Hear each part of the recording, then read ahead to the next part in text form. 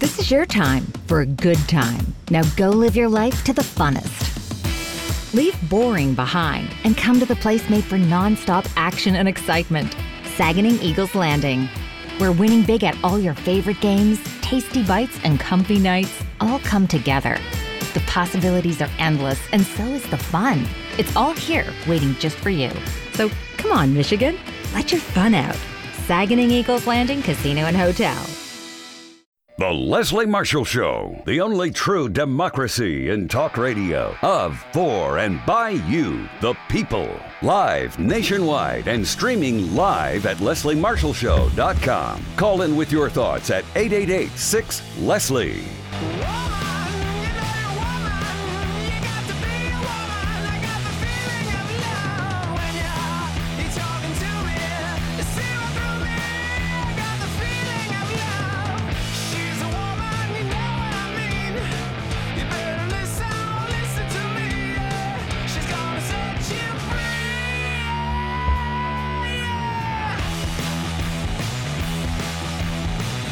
Here to set you free. How you doing? Happy Tuesday. I'm Leslie Marshall, and welcome back to the only true democracy in talk. And thank you for listening on the radio, on our stream, on our podcast, or watching us on Twitter's Periscope, Facebook Live, YouTube Live. And do we have LinkedIn Live yet, Marky Mark, or not yet?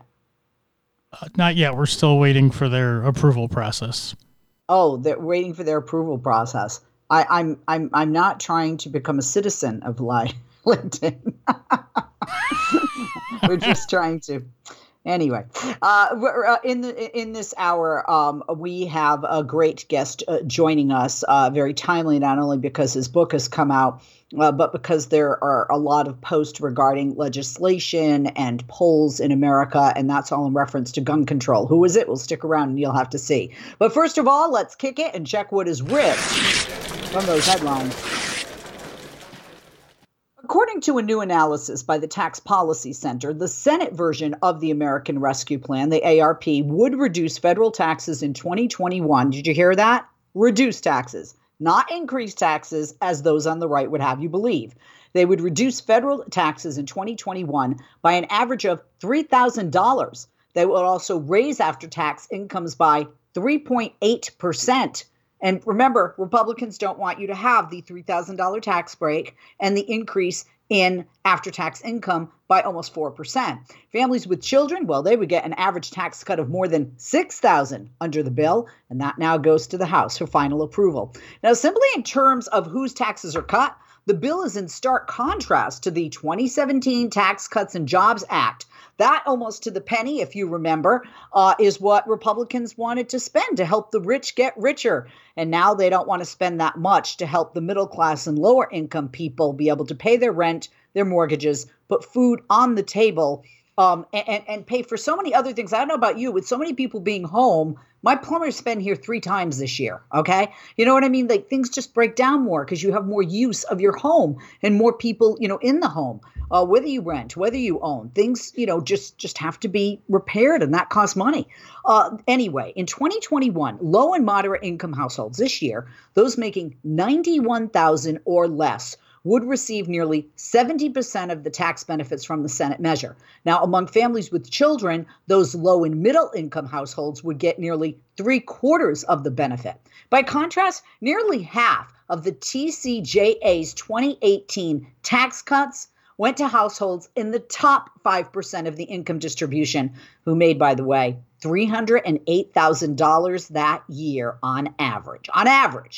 Also, the TPC modeled the major individual income tax provisions, including the economic impact payments, aka stimulus payments, of up to $1,400 per person, as well as expansions of the child tax credit, the earned income tax credit, and the child independent care tax credit. Now, in this analysis, TPC did not model corporate tax changes, relatively modest tax subsidies for health insurance coverage for laid-off workers, paid sick and family leave, or an expanded premium tax credit for health insurance purchased on the individual exchanges. TPC also did not model the income tax exemption for some unemployment benefits received last year in 2020.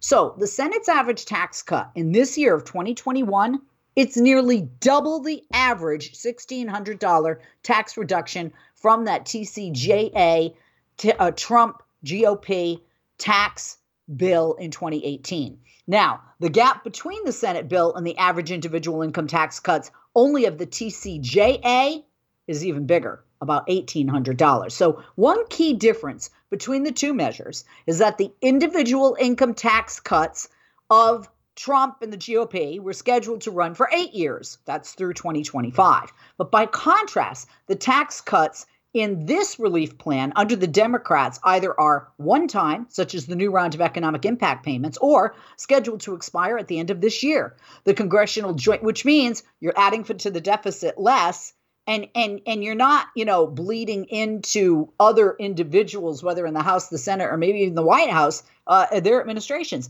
And also because we know this is a temporary situation, so it's a temporary measure because hopefully COVID and this pandemic are a temporary lifestyle for us. The Congressional Joint Committee on Taxation estimates the Senate bill would cut taxes by about $460 billion with a B this year in 2021, about $590 billion over the 10-year budget window. So by far now, the biggest tax cut in the Senate bill is the next installment of the direct EIPs.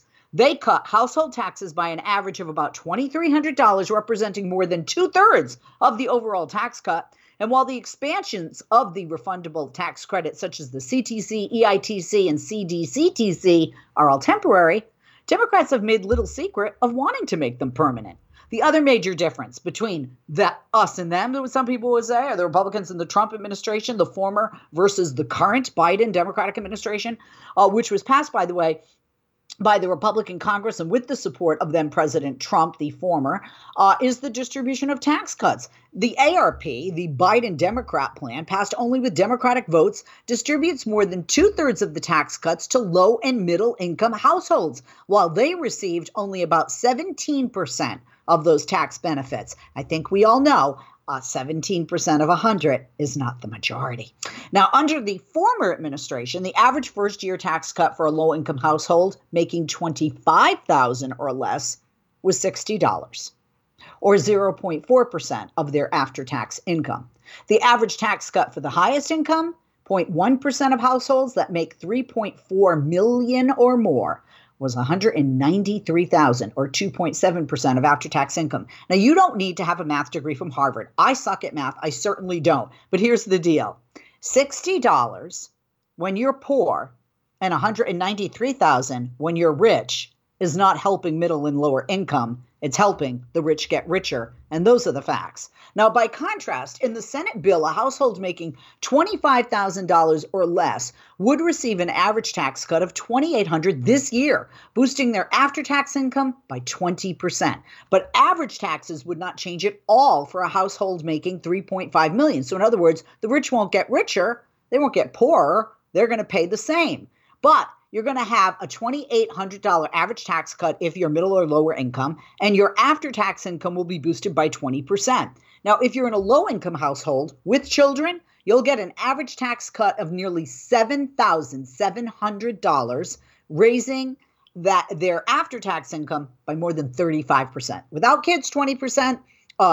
Income by 20%, more than 35% with kids lower income. Now, the difference for middle income households, it's striking as well. If you look at before last administration, the cut to their 2018 taxes by an average about $930, 1.6%. You might say, well, that's good. That's good money in the pocket. Yeah, but listen, the Senate version of this proposal under the Biden Democratic administration, it would cut their taxes this year by an average of $3,350 or 5.5%.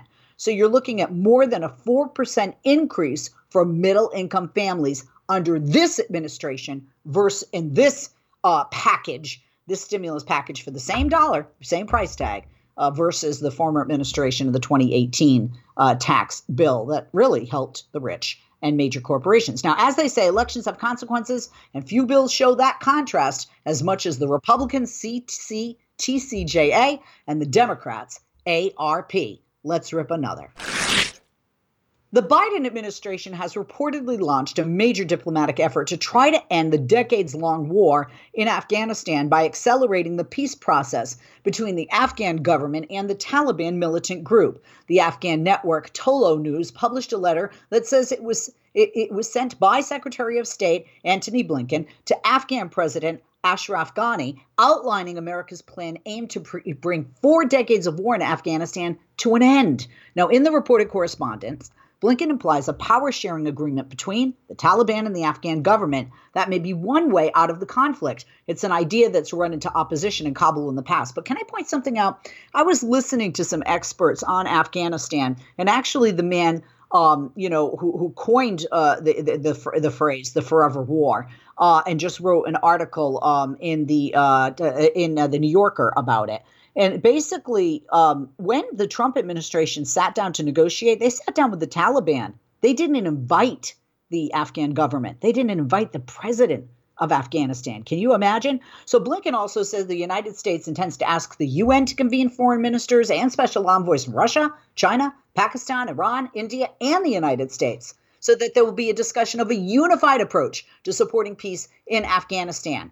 There's not been a verification independently of the authenticity of the letter. But remember, less than 2 months before the last American troops are due to leave the country under that former agreement, a lot of people are saying the timeline is too short. Nothing's going to be done by May 1st. We'll wait and see. I'm Leslie Marshall. That's what's ripped from the headlines. Quick break. When we come back, more from Ripped from the Headlines and our great guest coming up in just a moment. Don't go away. If you missed Leslie on TV this week, catch up at lesliemarshallshow.com.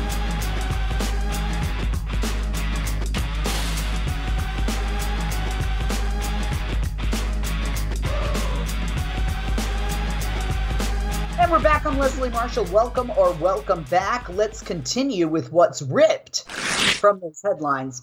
Chinese authorities have breached each and every act prohibited under the UN Genocide Convention over the treatment of Uyghurs and other Muslim minorities in China's Xinjiang province. That's according to an independent report that was published today. Those are the allegations being made in this report. Why does this matter? Well, the DC think tank, the New Lines Institute for Strategy and Policy, which released the report, they said in a statement the conclusions by dozens of experts in war crimes, human rights, and international law are clear and convincing. The ruling Chinese Communist Party bears responsibility. Now, this is the first time a non-governmental group has conducted independent legal analysis of the allegations of genocide in Xinjiang, including what responsibility of Beijing and that Beijing may bear for the alleged crimes. CNN, by the way, first obtained a copy of the report. If you look at the big picture, up to 2 million Uyghurs are estimated to be detained in the province's mass internment camps. Yesterday, I posted a woman who is living in another country and who was asked to go back to China to sign some documents. And she's a Uyghur, and she ended up in one of these camps. And she wrote about her experiences and what these camps are like. They are mass internment camps. Now, Chinese authorities deny any rights abuses have been committed and claim the camps are used to root out extremism. But the reporting that we're getting, the leaks that we're getting, and people like this woman who have survived this and have gotten out are telling a very different story than the Chinese government. Big surprise. There's also evidence to support the allegations of torture, forced sterilization, and other abuses with which this new report concurs. Investigations show, and you would think with forced sterilization, pro-lifers would be up in arms. Investigations show Chinese authorities have had a vast string of factories inside the camps constructed, and they are forcing detainees to work in cotton fields. And that's per Axios Bethany Allen Ibrahimian.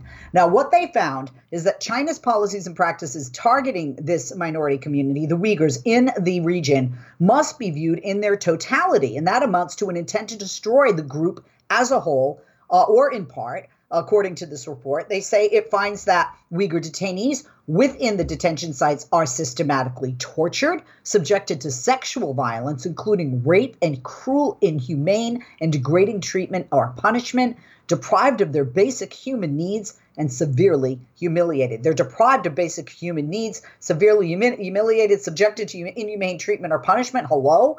By the way, like what? Well, solitary confinement without food for prolonged periods is just one example. Suicides, by the way, have become so prevalent that detainees must wear suicide-safe uniforms and are denied access to materials susceptible to causing self-harm.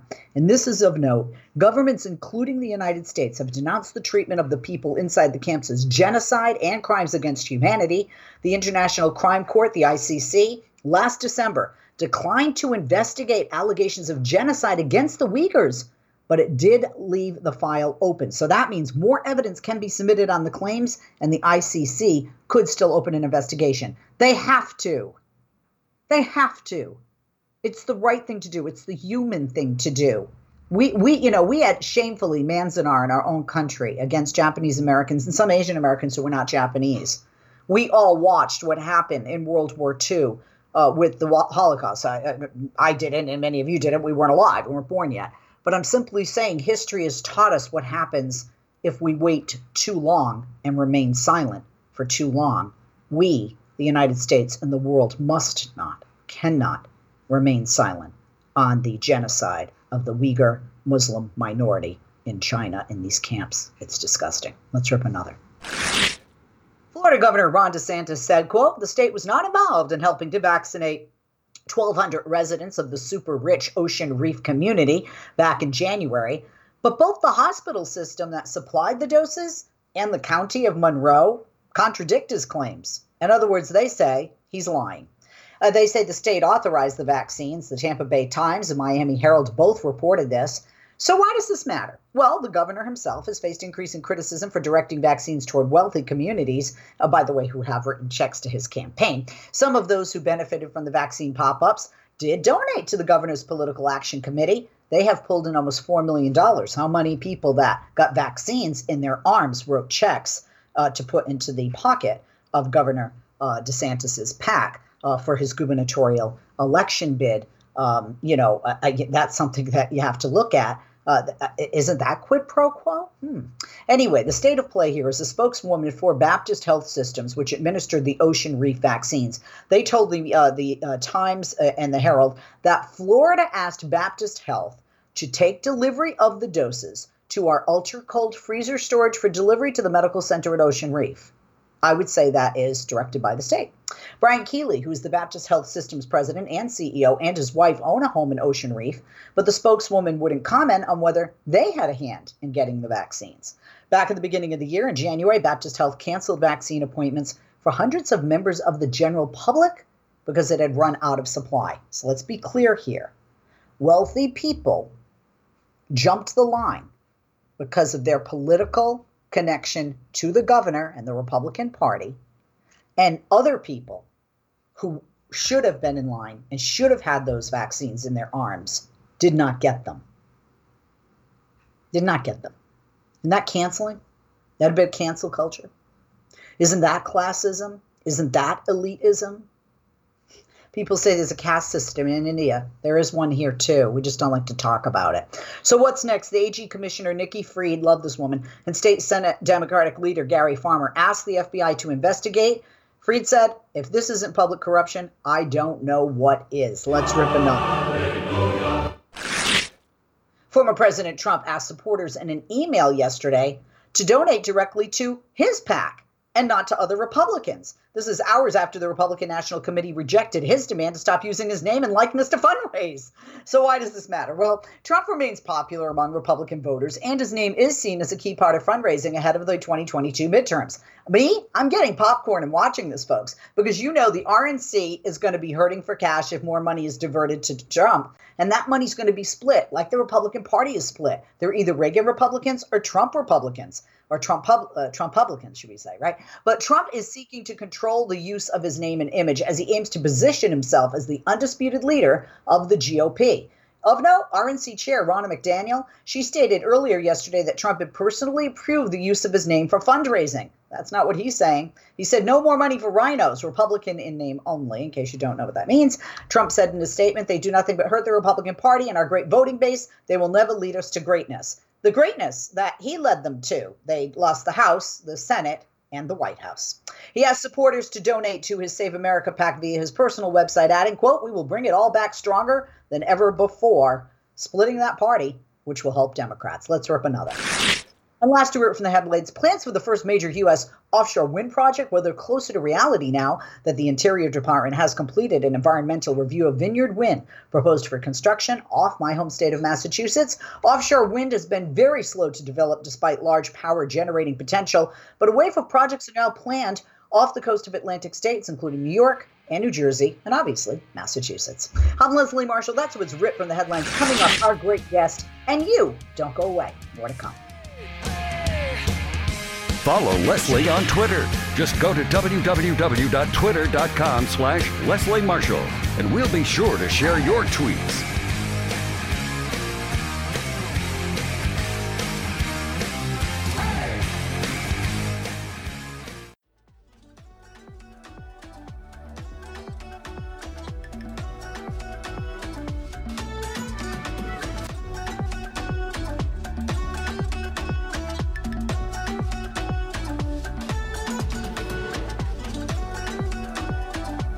Hi, I'm looking forward to this. Thank you.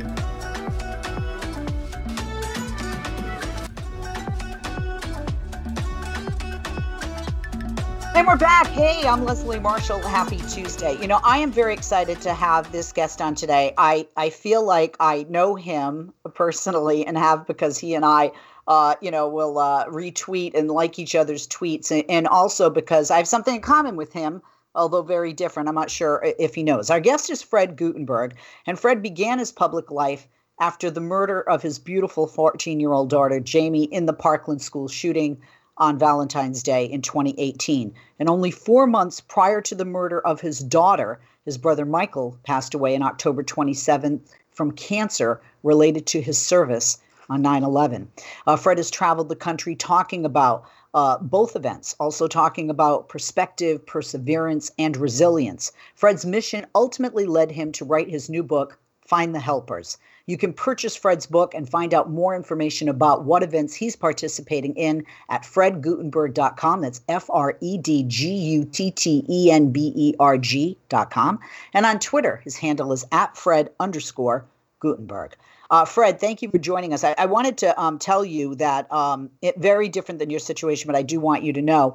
I lost a child in 2004, a baby from a terminal illness. And the reason that I say that is I don't know the pain of the murder of a child that you have lived with for 14 years, but I know how much pain I had in my situation, which was natural causes. So I would magnify that times a million, I'm sure.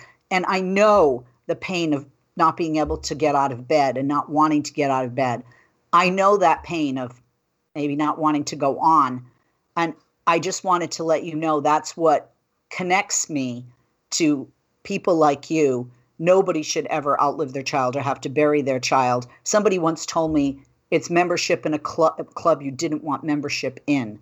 And I just wanted you to know that I not just as a woman and a mother, empathize with what happened to your daughter and to your family.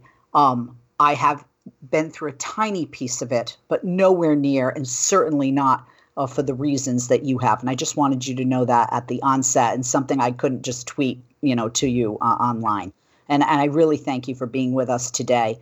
I'm a big fan of what you're doing, which is turning a nightmare and pain that never really goes away into such a positive force for the memory of your daughter and those other lives that were killed and taken in 2018 on February 14th, and all children that have been the victim of gun violence. So I just want to say that first and foremost, whether you're talking, whether you're lobbying, for or against, politicians and legislation with regard to gun control, or writing a book, Find the Helpers that will help others. I commend you. It's because it's hard to get out of bed every day after a situation like that. I commend you for all you're doing, and I'm sure that Jamie is smiling down on you for all that you continue to do.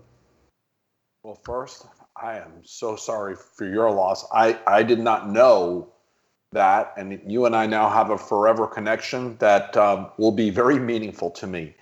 I tell people all the time, we all have our story, and mine has become very public. And so I thank you for sharing yours with me because I didn't know. And it's the worst kind of awful, brutal pain.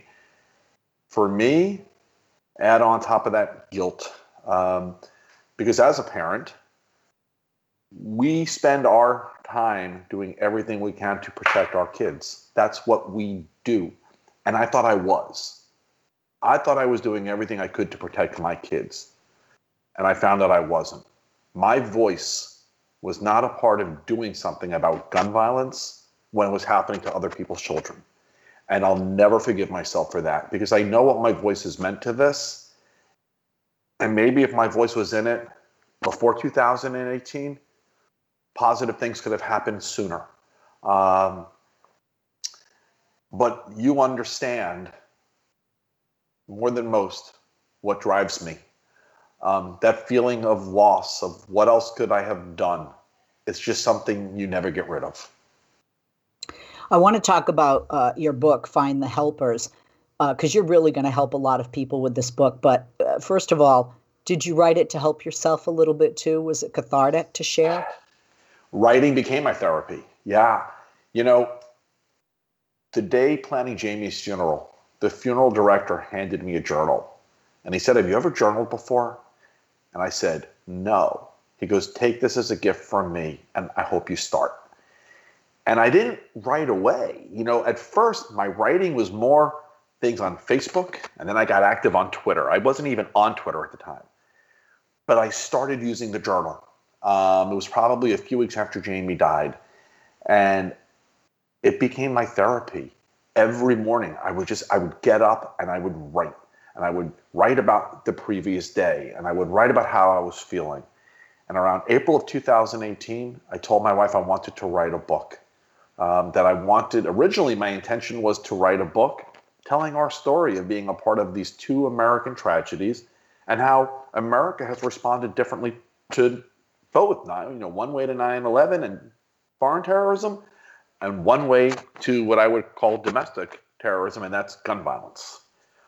What happened is someone who I trust very deeply, I shared what I had written with this person who said, "You're not done writing."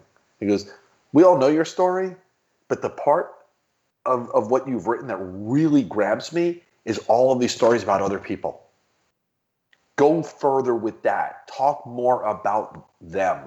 And I went back and I spent this next 6 months rewriting the book. And very quickly, as I started to do that, I had this epiphany where it became so clear to me that nothing in my life has happened because of just me. It's always involved other people. And getting through these most horrific moments of my life certainly did. Somebody who many of us love, and I grew up watching, is someone that you loved watching, which was Mr. Rogers, that you would watch with your daughter and your son when they were smaller.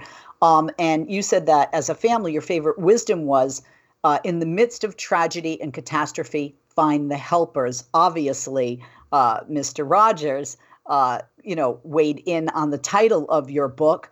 And it's so true, because you can't get through something like this. When they say it takes a village to raise a child, yes, but it also takes a community. It takes those helpers to pull you along so you can keep getting up in the morning and you can keep going forward. Yeah. And I think almost every single person, if they can't relate to it, personally, certainly not from your own experience, but death affects all of us. Tragedy affects all of us. And that's something we as human beings do have in common.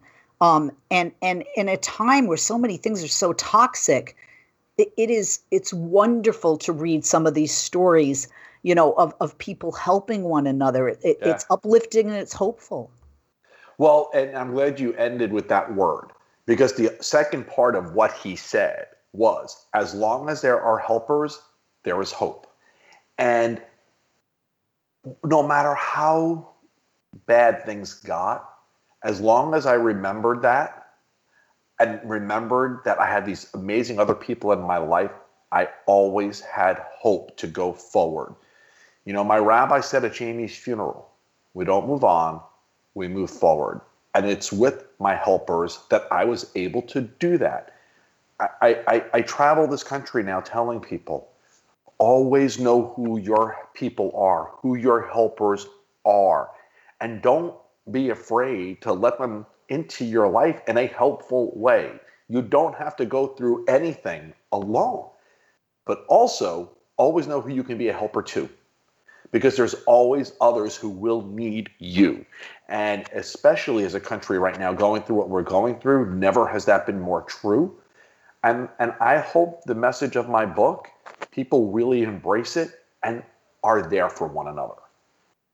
We're going to take a break. We're going to come back. And once again, I want to encourage you to get the book. This book is not political. It is not about gun safety. It's not retelling of, Parkland. It's a story of hope, and it's a story of help, and it's a story of healing and how helpers can help you to heal. We'll be back with Fred Guttenberg. Fred, by the way, as I mentioned, has written this new book, Find the Helpers. Please purchase his book. It can help you. So many of us, especially with COVID, have lost loved ones. A lot of us are grieving for different reasons. It's a time we can come together and be helped. Find the Helpers can help you and let you know you're not alone. And that's so important to us as human beings. You can purchase the book and find out more information about what events he's participating in by going to fredguttenberg.com, FredGuttenberg.com. On Twitter, follow him there at Fred_Guttenberg. We're going to take a break. We're going to be right back and talk more with him about his book, about legislation to combat gun violence. And I hope he doesn't mind. I want to ask him about somebody who has the initials MJT back after this. And we're back. I'm Leslie Marshall, back with our guest, Fred Guttenberg. Many of you know Fred from being very outspoken with regard to gun violence after losing his lovely daughter, Jamie, in the Parkland school shooting on February 14th of 2018. And 4 months prior, he lost his brother to cancer as a result, or cancer related to his service on 9/11. He has a new book out called Find the Helpers, and you can purchase his book at fredguttenberg.com, FredGuttenberg.com. On Twitter, please follow him at Fred_Guttenberg. Fred, thank you for holding and welcome back. I want to talk. We talk about hope, and your book talks about hope, and it talks about helping. But I want to, if you don't mind, talk about people that are sometimes a hindrance to that. Yeah. And I want to, because I have to say seriously, I felt such a connection with you over the Marjorie Taylor Greene stuff. I think, I said to her, will she listen? First of all, do you really plan to have a meeting with her? Do you think she'd take a meeting with you? And can you share with people? I can't even imagine. And honestly, I'm going to just say it. The fact you haven't punched her in the face, I'm very impressed by, because I'd have to go Sopranos on anyone that would say the things that she has said about Parkland, about that shooting, about the murder of your daughter, the horrific things that she has done, and also stalking children who have survived that. I mean, the list goes on. But can you speak to us as a father who has buried a daughter because of this murder, because of this massacre, because of this gun violence at Parkland? How do you feel, and how do you respond to someone who's an elected congressional member saying this is a false flag? Well, listen, she's questioned Parkland. She has conspiracy theories around 9/11, around Las Vegas, around Sandy Hook. She is as despicable a subhuman as can possibly exist. And what I would say is, she's done more than lie and have conspiracies. She's done more than harass children. She's also threatened gun violence against elected officials. I mean, she has been very clear that, for example, she thinks Nancy Pelosi should have a bullet to the head. And so she is a danger, and she should be treated as such. I do plan to confront her. When you are in Washington, D.C., you do run into legislators in the hallways, walking out of hearings, and I plan to meet with her. She may not want to, but and in a very civil way. I want her to see my face. I want her to know my loss. I want her to know the pain that her lie caused me and too many other families and my family. And I want it live streamed because I want her to say on the record that she lied. I want her to say on the record she accepts the reality of Parkland. Now, she has told some of the families off the record that, yeah, I know Parkland happened, but she won't go on the record and say it, and I want her to. And so I want to live stream it.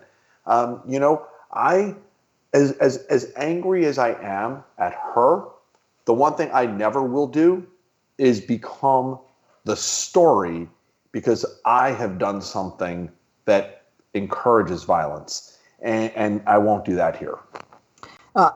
Kudos to you for that. Kudos to you for that.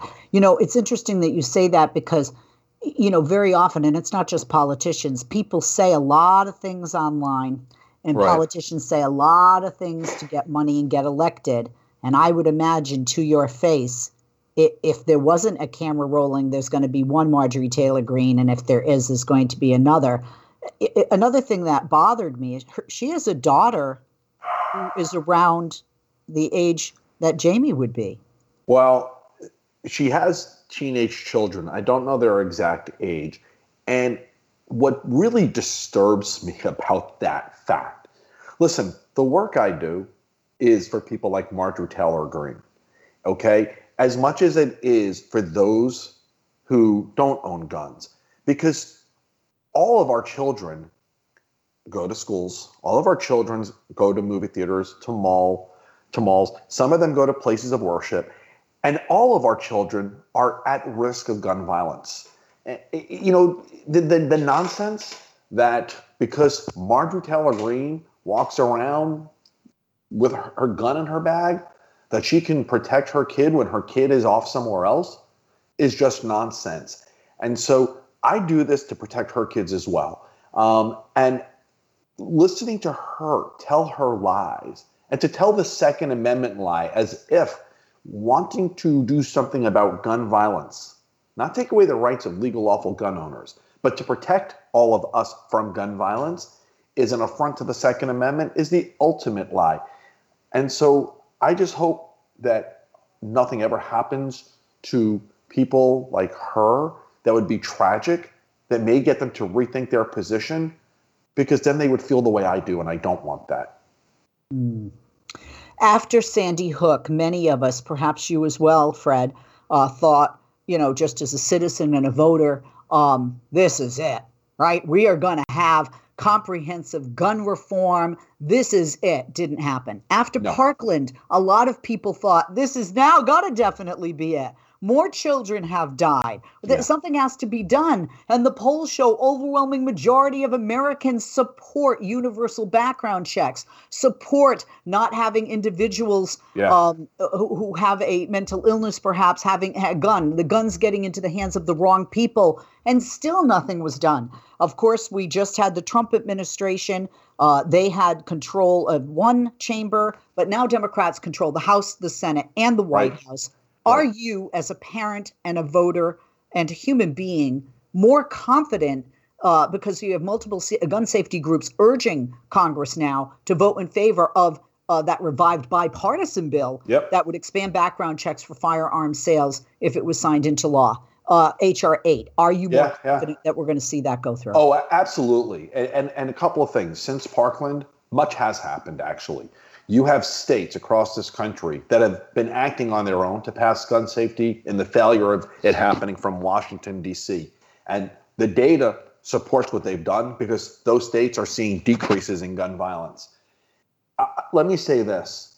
What is different is since Parkland, we have really weakened the gun industry that was able to bring an alternative and vicious response. And that's not there anymore. What you're going to see happen now is you're going to see voters get what they want. Because what was different now versus in the past is in 2018 and 2020, voters have voted overwhelmingly for candidates who support gun safety. And they have, when you look at exit polls and everything else, it is clear the majority of voters want something done on this. And it would be a horrific failure for that to not happen now. you're going to see background checks. You're going to see those two bills get through the House tomorrow. They're going to make it to the Senate. We're going to get them through the Senate. It's going to be more of a fight there, and we're going to have to hopefully convince some Republicans that this is not a Second Amendment issue. This is a public health issue. It's a public safety issue. And then we're going to get it to the president to sign. This is the year to do this. And American voters are voting. They want this, and that includes gun owners. The majority of gun owners support this. Have you ever seen a proposal that has over 90% of support? Never. Okay, this does. So this is the time, and if anybody fails to react to this, what voters want, then they will pay the ultimate price. But I don't think we're going to fail. We have less than 2 minutes. I wanted to ask you very briefly, there are so many people that talk about arming teachers. So many people talk about putting armed security guards or officers in the schools. As somebody who knows this better than anyone, so sadly, from your life experience with Jamie and her life and the loss of her life, what is your take on those measures? Listen, my daughter would be alive today had the armed police officer at that school done his job. The problem I had was different. He didn't. He hid out. So I can support armed law enforcement protecting our students. I am completely against armed teachers and armed administrators. Teachers teach, administrators administrate, and security secures. There are so many potential issues with arming teachers that you will see more children die in schools, not less. But if you have trained armed police or security, I'm okay with that. And I do know that gets into a whole other set of issues that need to be addressed with, issues of how it's applied across different communities. And I think we need to be honest about that and address that. But we have to tackle this from the standpoint of what's going to keep our children safe and how do we equitably apply that. Absolutely. Thank you for being with us. Like I said, a big hug to you virtually. Back at you. Find the helpers. You need to find them in your life. And this book will help you know you're not alone and give you some hope, because everything's so toxic right now. Politics and disagreements over masks and, going crazy at home. Listen, find the helpers. Purchase Fred's book. Go to fredguttenberg.com, FredGuttenberg.com. Cousin Sal here, letting you know that nobody does sports like FanDuel Sportsbook. All new users get a $1,000 risk-free bet when you sign up and make your first deposit. Just place your first bet and get up to $1,000 back if you don't win. Sign up today, FanDuel.com/Sal. 21 plus and present in Michigan. First online real money wager only. Refund issued as non-withdrawable site credit that expires in 14 days. Restrictions apply. See full terms at sportsbook.fanduel.com. Gambling problems? Call 1-800-270-7117 for confidential help. Cousin Sal here, letting you know that nobody does sports like FanDuel Sportsbook. All new users get a $1,000 risk-free bet when you sign up and make your first deposit. Just place your first bet and get up to $1,000 back if you don't win. Sign up today, FanDuel.com/Sal. 21 plus and present in Michigan. First online real money wager only. Refund issued as non-withdrawable site credit that expires in 14 days. Restrictions apply. See full terms at sportsbook.fanduel.com. Gambling problems? Call 1-800-270-7117 for confidential help.